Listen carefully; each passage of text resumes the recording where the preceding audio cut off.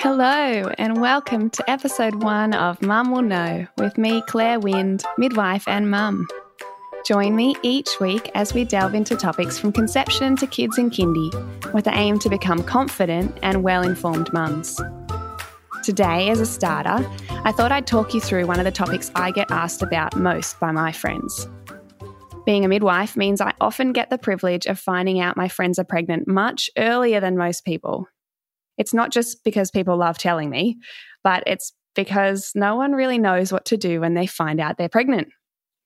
Whether or not the pregnancy was planned, people pee on a stick, get a plus sign, and then think, okay, what next? And rightly so. If it's your first pregnancy, it's not really clear what happens next. Technically, you can just go on with life, knowing that you're pregnant and letting things take their path.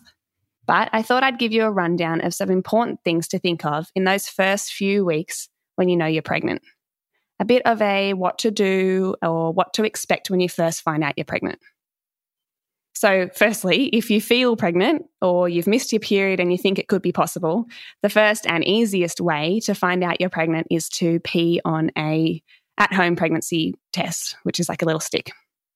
If you've been trying, you probably have a 3-pack laying in your medicine cabinet, which is a good idea because it is normal for it to take a while to fall pregnant.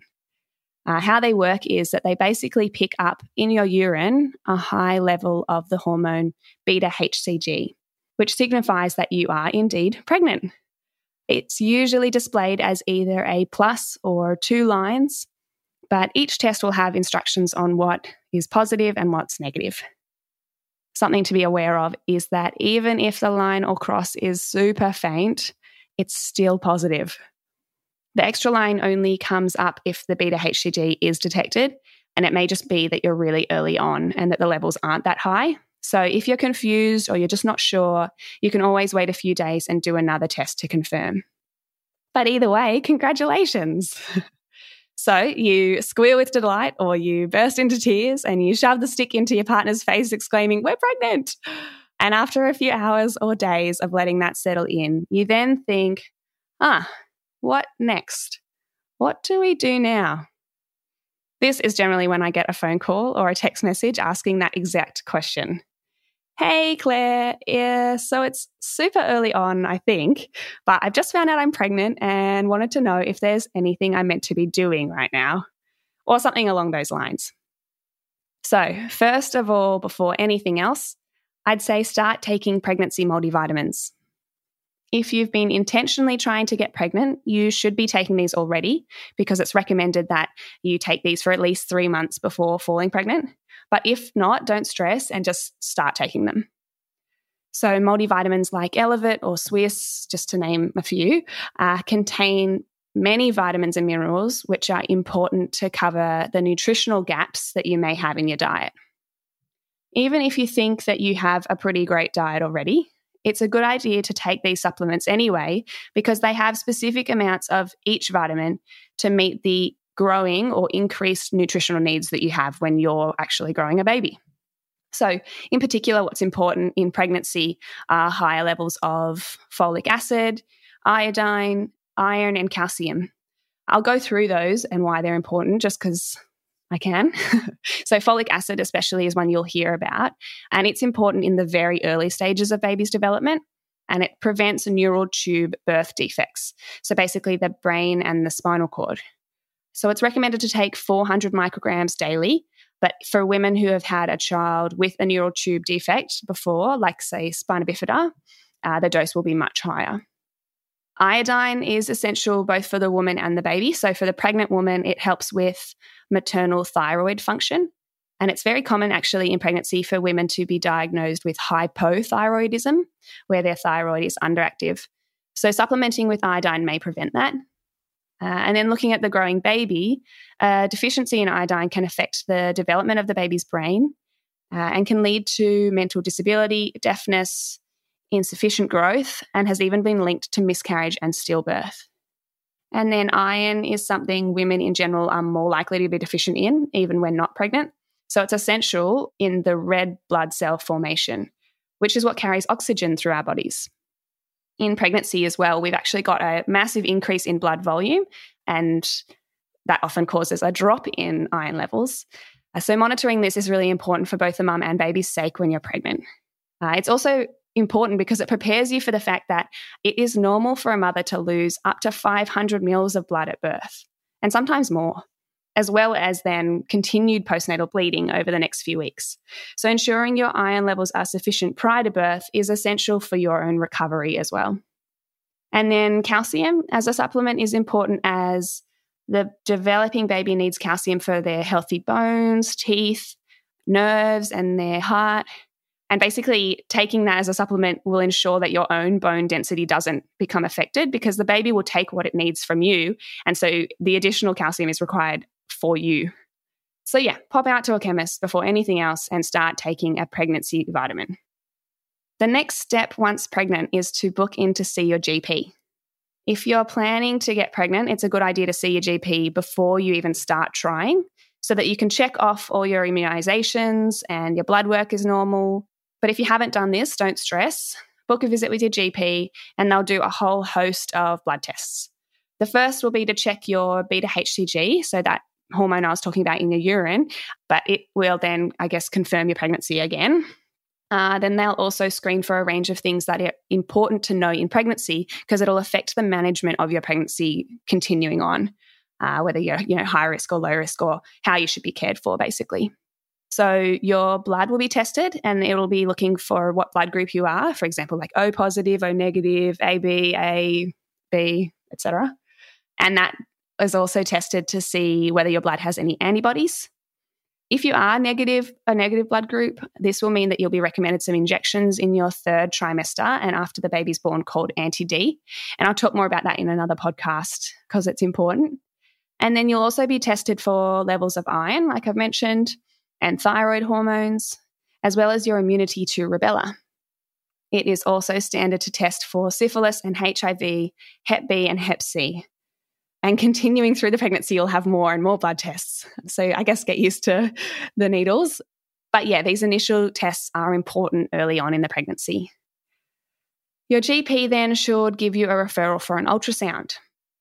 At this point, your GP will ask you if you remember the date of your first day of your last period.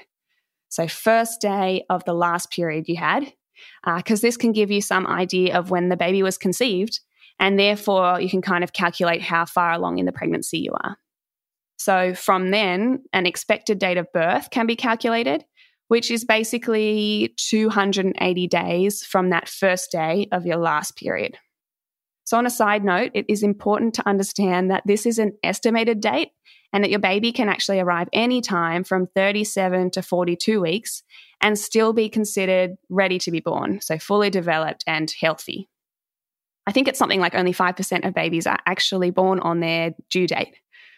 But if you're unsure of your last menstrual period, that LMP, which is the date that the doctor asks you, or if your periods have been irregular, it's important to have an early ultrasound to try and accurately estimate the baby's gestation or how far along the baby is, and then to calculate an expected date of birth.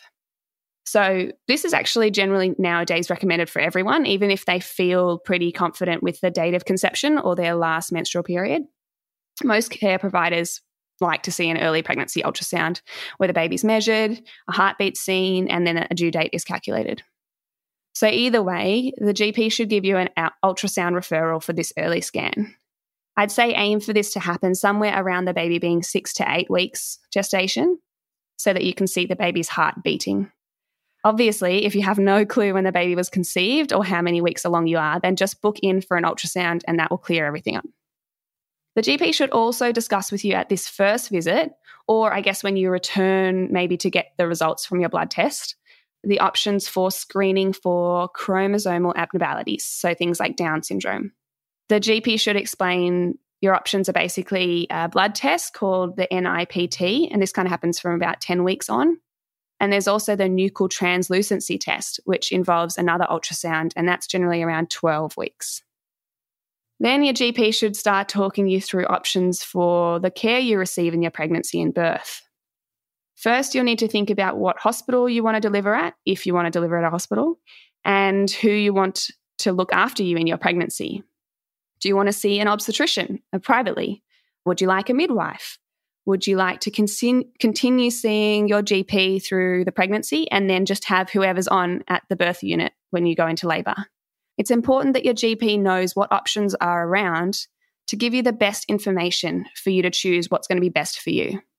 In my experience, GPs, as a generalisation, unfortunately don't know much more than either a private doctor or the public system.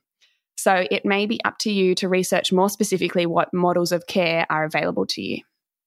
I won't go into them all now, but I'll share the names of the care options that you should Google so that then you can kind of look things up. Basically, you might want to lock in what hospital you want to birth at, and from there, they often talk you through their options of care at that first appointment you have with them, which is normally around 14 or 16 weeks. But I think it's always helpful to have access to as much information as possible to make you feel most confident in your decision-making process. So start Googling these. I'll list them off because there's a few, and see what's available for you in your area and what looks best for you. So continuity of midwifery care options are seen to basically, research shows women and babies feel a whole lot more satisfied with their care and with the birth if they've had care by the same midwives throughout their entire pregnancy, birth and postnatal period. So some of these models where you get continuity of midwifery care are known as MGP or midwifery group practice, caseload programs, birth centre in public hospitals, and the option of a private midwife who can offer home birth or work within a public hospital. Public hospitals also offer a general midwifery clinic where you basically see a different midwife at every appointment, and then for the labour and birth you just have whoever's on in the labour ward that day. And then through the public system, you also have the option to choose GP shared care, which is basically you do most of your appointments with your GP, a few with a midwife at the hospital, and then you just basically turn up to birthing suite and have whichever midwife's on. If you have multiple risks coming into the pregnancy, like a pre-existing medical condition or a history of extensive surgeries or illnesses, the public system also offers obstetric pregnancy care, which basically means you just see a doctor through the public system. You're also likely to be seen by an obstetrician if you have a higher risk pregnancy, so something like twins or a breech baby, or you've got conditions like gestational diabetes or preeclampsia, among many other issues. And then, of course, there is private care through an obstetrician who can deliver at a private hospital or a public hospital.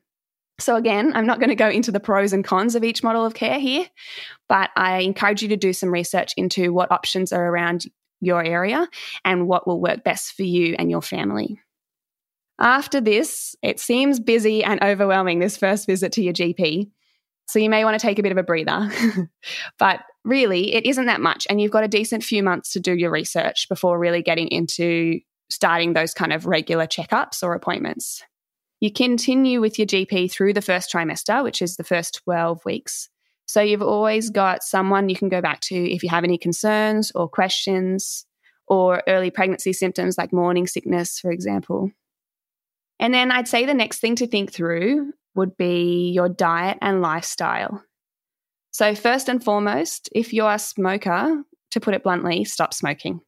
If you can't stop, cut down at least. Smoking has significant effects on the growing baby, including stunted growth and development, increased risk of the baby having low birth weight or birth defects, and it also changes the baby's brain and lungs. It can also cause complications in the pregnancy itself, including miscarriage and stillbirth, premature labour, problems with the placenta where it comes off early, which can be fatal, or it covers the cervix or the opening there. So there's a lot of risks associated with smoking. So if you do want help with quitting, definitely talk to your GP and contact Quitline. There are also other things to cut out when pregnant. Alcohol is one of them. Basically, there is no safe period in the pregnancy to drink, and there's no safe level of alcohol to drink. So your safest bet is not drinking at all. It's also worth cutting back on caffeine intake in pregnancy because high levels of caffeine can be associated with miscarriage, as well as low birth weight babies, which can lead to further medical problems for the baby. Basically, it's recommended to have less than 300 milligrams of caffeine per day when you're pregnant.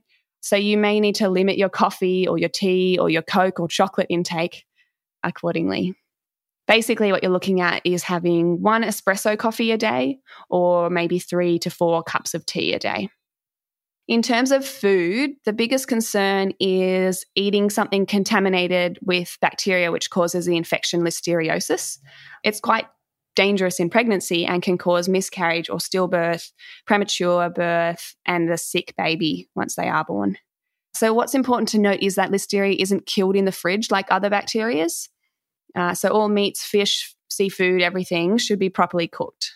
So there goes any sushi lunches at work or the beef tartare at the next wedding you attend. Deli meats are often avoided. However, as long as these meats like salami and ham are cooked above 75 degrees Celsius, they're fine to eat. Similarly, it's important if eating leftovers to reheat them well and only eat them within 24 hours of it first being cooked.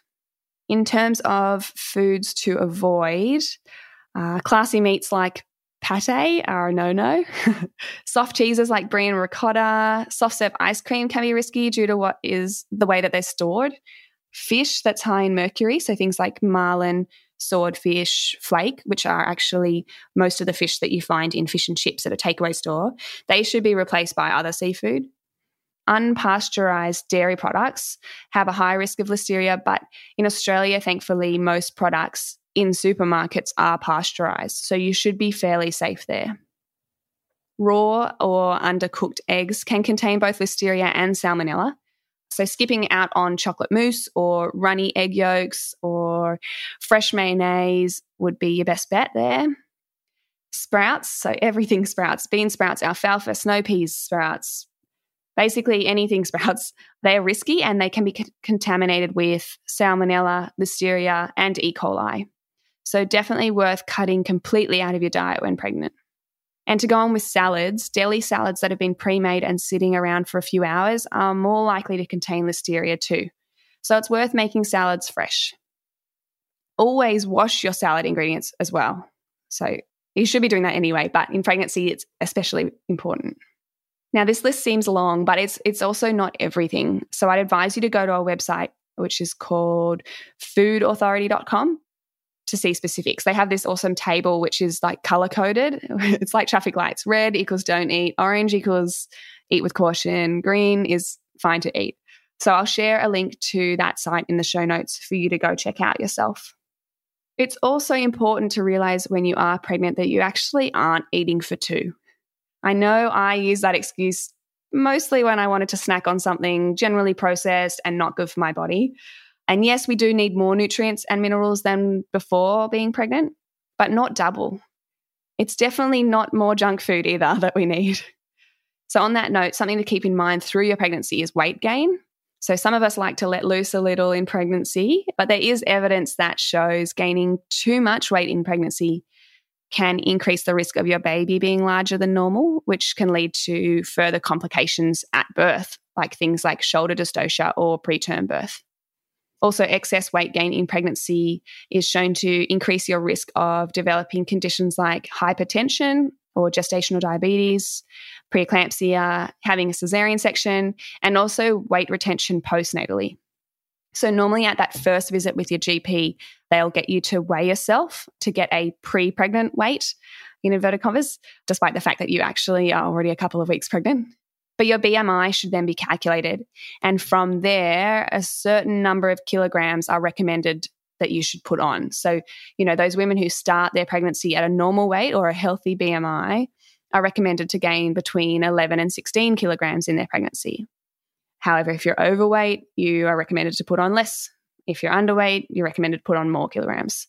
So it's a good idea to keep an eye on your weight gain in pregnancy and also try to remain healthy and active, despite the truth that really all you feel like doing is eating carbs and sleeping all the time. Also, another thing to think about and discuss with your GP is if you're on any medications, whether or not you can continue taking them when you're pregnant. So this is another reason why it's a good idea to see a GP before you conceive, so that if you are taking any potentially harmful medications to the baby, you can stop or you can change the medications that you're on. Because some medications can interfere with the maturation and development of a baby and can cause things like malformations or birth defects. So whether or not you've discussed it prior to the pregnancy, it's definitely worth figuring out and chatting to your GP.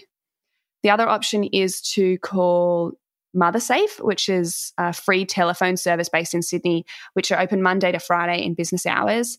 And they're awesome. They can counsel women and also healthcare providers, so midwives and doctors often call them. And they talk you through the safety or the dangers of specific medications and other exposures in pregnancy and breastfeeding. So definitely a number to keep on your fridge or at hand so that you can call for any medications as well that you may be put on in your pregnancy or when you're breastfeeding. So things like antibiotics or creams or things like that. And then finally, the last tip I'd give to my friends at this stage is take it easy. I remember in my first trimester when I was pregnant, it was literally the most tired I'd ever been in my life.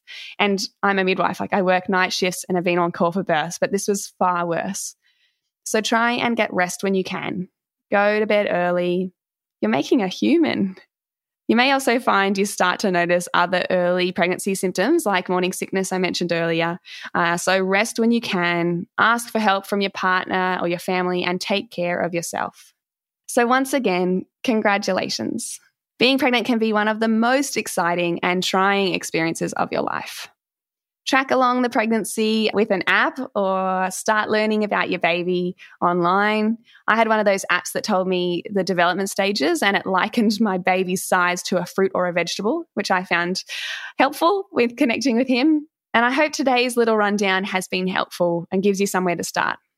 Once you get connected with a good GP, or when you've chosen your care provider like a midwife or doctor, then the rest of the pregnancy should be much more clearly laid out and managed. So just to highlight, I guess, what the points were today. Firstly, pee on a stick and confirm you're pregnant. Congrats. Second, start taking daily pregnancy multivitamins. They're super important. Third, visit your GP, and your GP will do blood tests. They'll try and figure out your expected due date. They'll give you an ultrasound referral. They'll talk you through whether or not you'd be interested in screening for abnormalities, so the Down syndrome tests.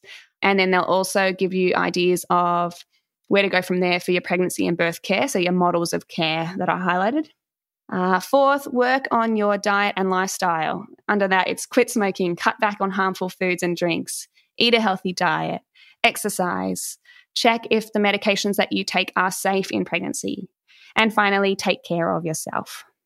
Thanks again for listening in. I'd love to hear your thoughts on today's topic. Have you found you were in the same boat, getting pregnant and then being a bit stuck on what happens next? Have I missed anything that you'd recommend? I'd love to know. Shoot me a message on Instagram at mumwillknow. And if you found this helpful, I'd love if you could give me a positive rating on iTunes. Also, if you want to look further into some of the things I've shared, head to my show notes at mumwillknow.com for links on further information. And don't forget to hit subscribe so you don't miss out on next week's episode where I interview my first expert. Have a great week.